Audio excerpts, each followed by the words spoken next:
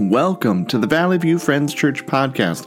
I'm Pastor Josh, and I am glad that you're tuning in, that I get to share the next couple of minutes with you today. At Valley View Friends Church, we like to say that we are learning how to live as God's people, and we do this by reaching and restoring hearts and homes with Jesus. So how do you know if you are pleasing God? How do you know if you're serving Him well? Today's message deals with finding the right starting point for serving God. If you don't start at the right place, you will find yourself very frustrated with life and with God. Well, there's a story that goes like this. There was a woman who was baking her Christmas cookies, and she heard a knock at the door. She opened the door to find a man who was dressed in very tattered clothes. He was obviously very poor, down on his luck, and he needed help. And he wondered if the woman had any work for him to do. She asked him, "Well, can you paint?" And he said, "I can paint. I'm a pretty good painter." And she said, "Okay. Here's a couple of gallons of green paint. Here's a paintbrush, and there's a porch out back that needs to be painted." And she said, "If you do a good job, I'll pay you what you're worth." And he said, "Deal. I love it." And so he took that paintbrush and he went out back, and she forgot about it until sometime later when there was another knock at the door. It was him. He had been painting because he had green paint spattered all over his clothes, and he said, "I'm finished." She said, "Did you do a good job?" And said, "Yes, ma'am, I did a good job. But I need to point something out to you, ma'am. That's not a Porsche out back. That's a Mercedes." Oh, what a misunderstanding that was. I don't even want to imagine how they fixed that one. Misunderstandings can cause a lot of problems. Some of them are expensive. It can be a simple problem that a misunderstanding can lead to, or it can lead to outright destruction. And at its worst, misunderstandings can destroy relationships. Today's scripture text is a story about how your relationship with Jesus, if you misunderstand it, you will damage the relationship. But getting it right ends with those words, "Well done, good and faithful servant."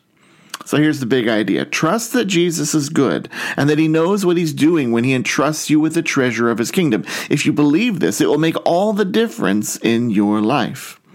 The Bible text today is an easy one to misunderstand. It's called the parable of the talents, and I want to read it for you, but I want you to not just jump into how we typically understand it, which is that we need to be responsible with the talents, but instead I want you to listen for the relationship between the master and his servants, and think about what those relationships were like. So the text is in Matthew chapter 25, verses 14 through 30. And Jesus is speaking, and He says, "Again, it will be like a man going on a journey who called his servants and entrusted his wealth to them. To one he gave 5 bags of gold, to another 2 bags, and to another 1 bag, each according to his ability. Then he went on his journey. The man who had received 5 bags of gold went at once and put his money to work and gained 5 bags more. So also the one with 2 bags of gold, he gained 2 more.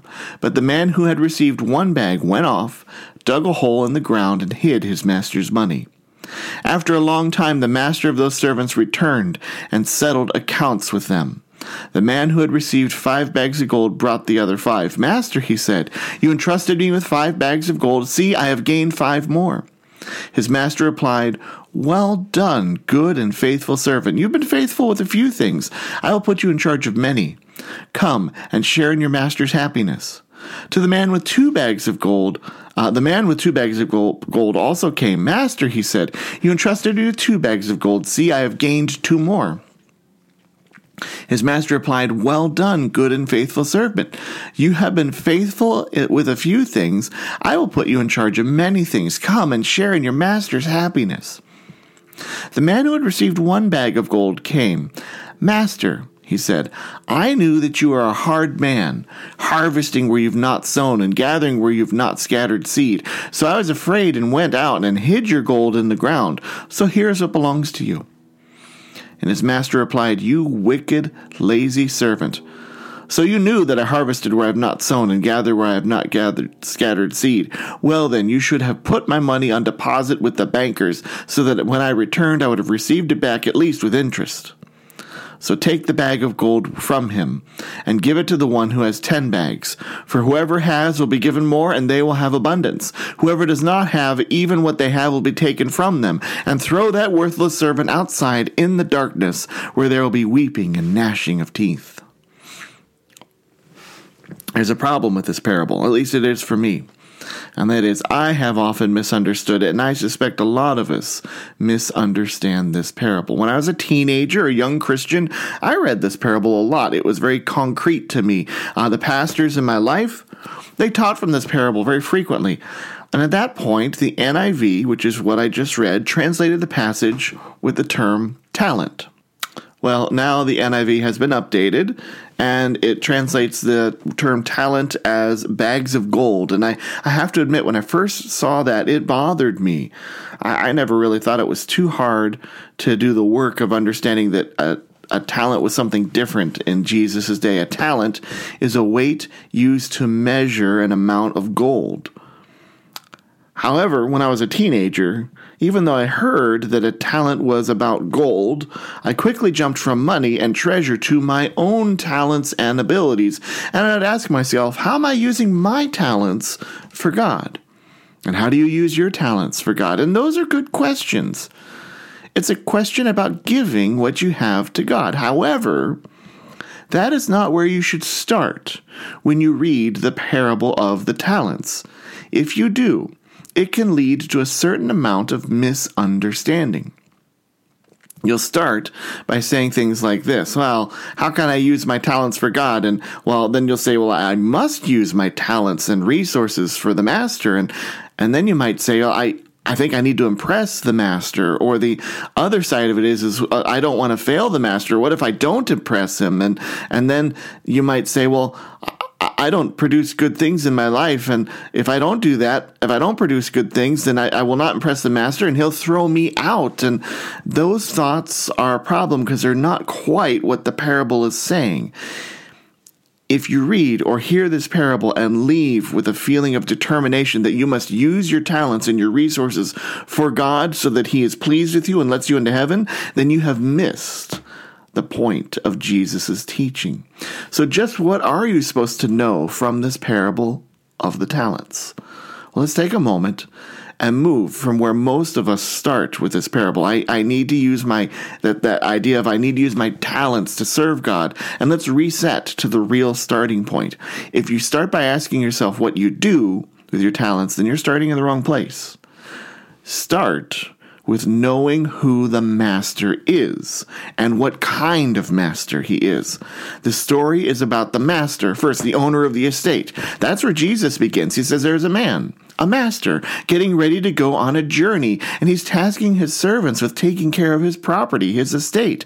Who the master is matters. And so we must, when we read this parable, start with, well, who's the master? We got to start with the master. And what we're really led to understand is that it's Jesus.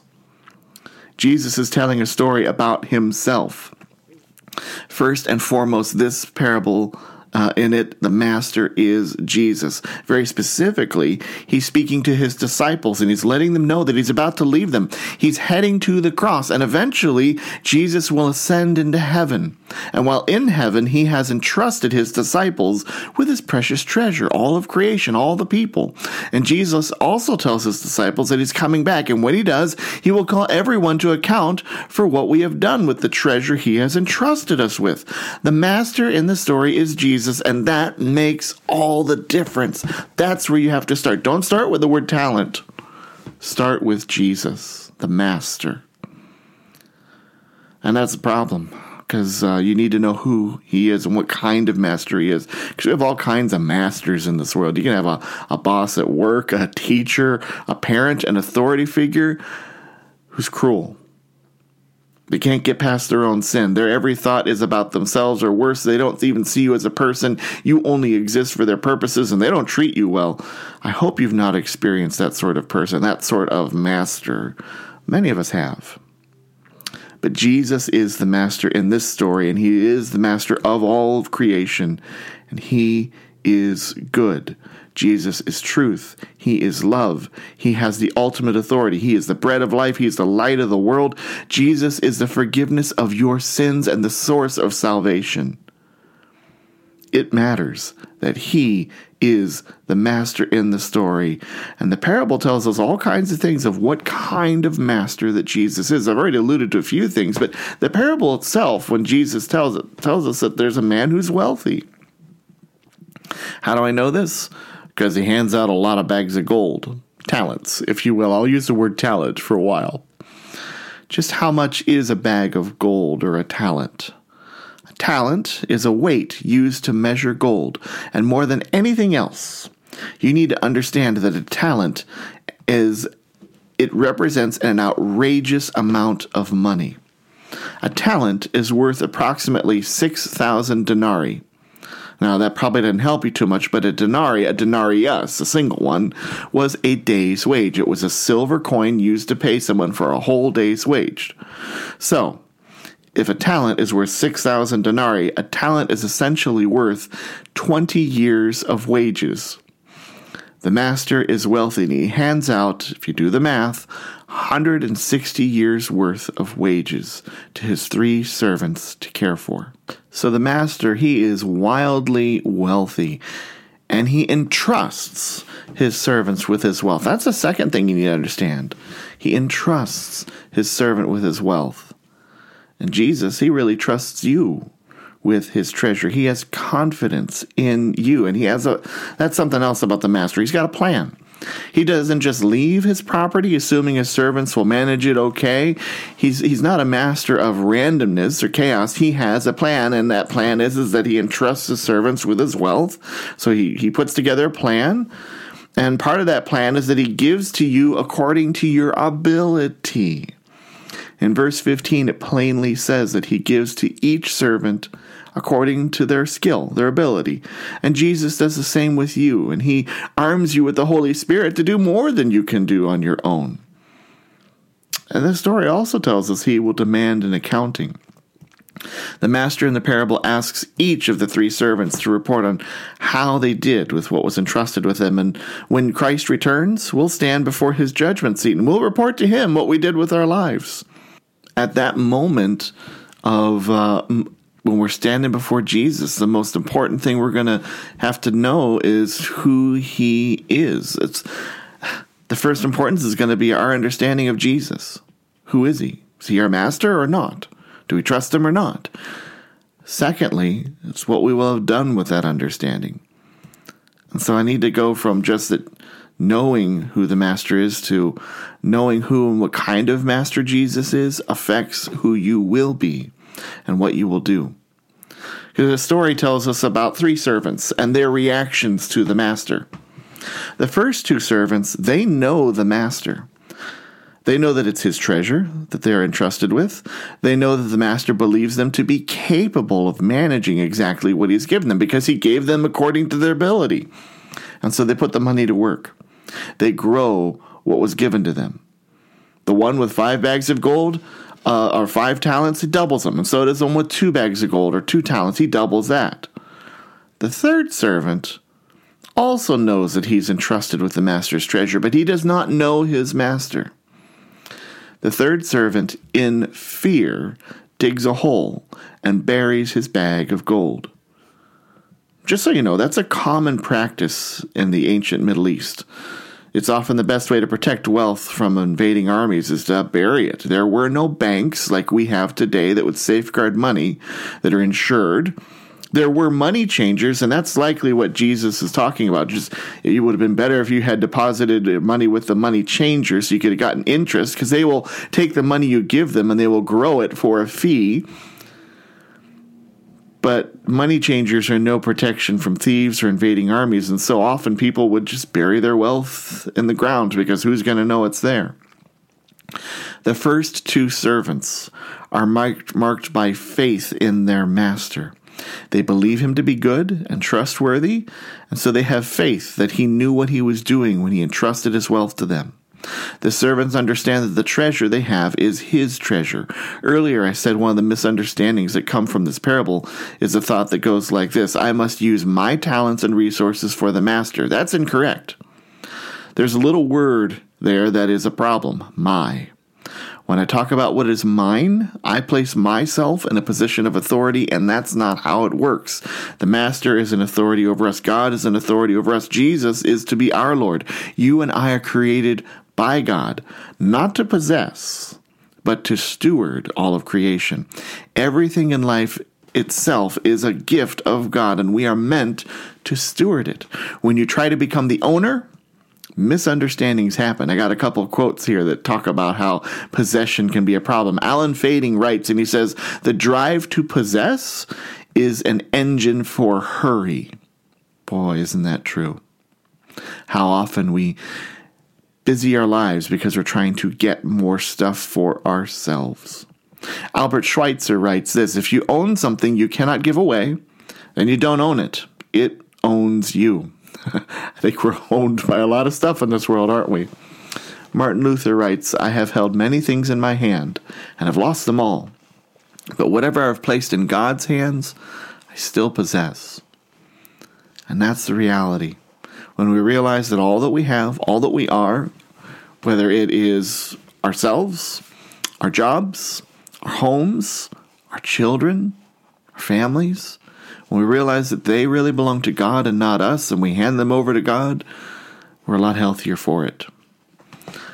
Understanding that the master is the owner will change your relationship with everything in life. Now, those first two servants, they respond to the master with faithfulness, not fear.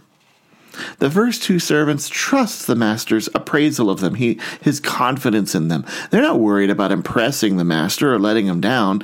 Did you catch that the master rewards the first and second servant exactly the same? I mean, the first one earned a lot more money. He got 100 years of extra wages to give back to the master. It's not the amount of what you produce. It's knowing the master and being faithful to him that makes all the difference. And we see that particularly with the third servant. He responds differently. He buries the treasure. He doesn't lose it. He keeps it safe. So what's the problem? Can the master really be mad at the servant for keeping what was entrusted with him safe? Yes. And he brings judgment down upon that third servant. And the judgment's harsh, isn't it? He takes what he has and he gives it to the first, and he throws the servant outside, removing him from the master's kingdom.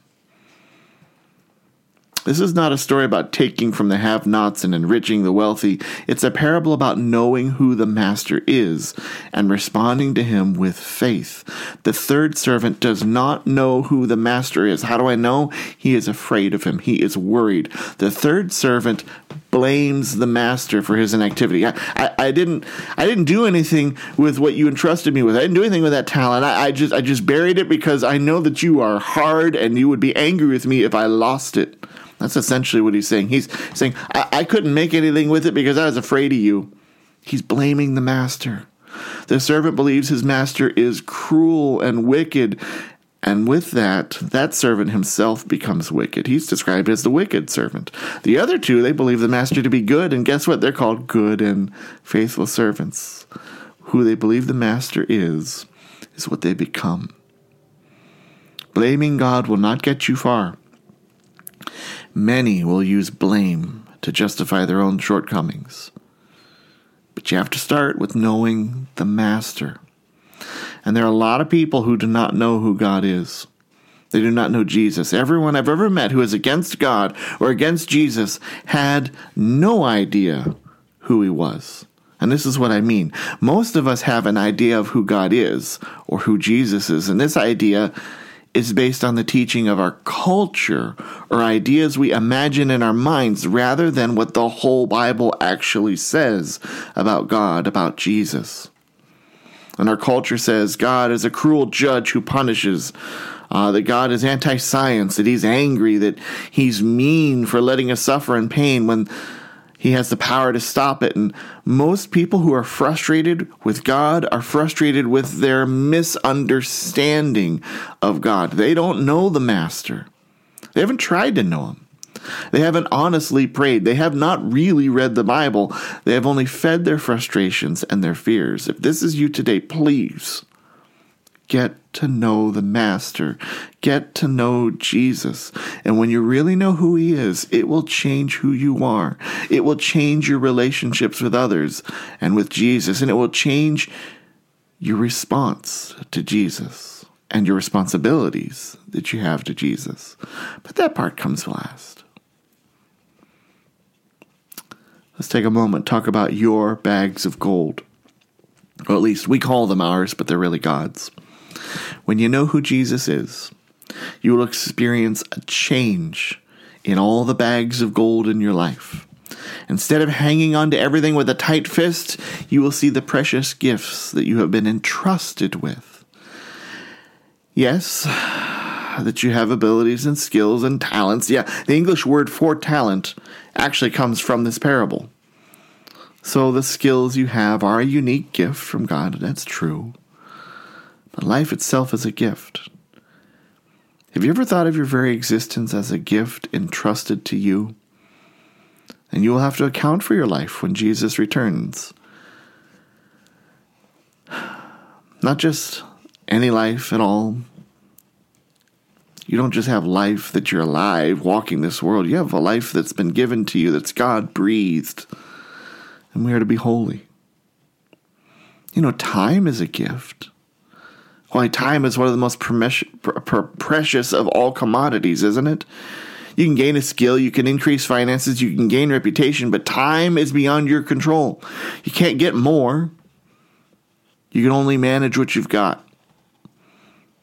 And each moment is a gift entrusted to you. What are you doing with your time? What creation itself is God's, and it's entrusted to us to steward. Brother Lawrence has this quote: "Trust we put in God honors him much, and it draws down great graces." Trust we put in God honors him much, and it draws down great graces. So don't hear the parable of talents and resolve to use what you have to serve God more. Hear the words of Jesus and resolve to know him better and to put your faith entirely in him. Let's pray. Oh God, the light of the minds that know you, the light of the souls, the life of the souls that love you, and the strength of the wills that serve you, help us to know you, that we may truly love you, so that to love you we may faithfully serve you, whom to serve is perfect freedom through Jesus Christ our Lord. Amen. Go with Jesus.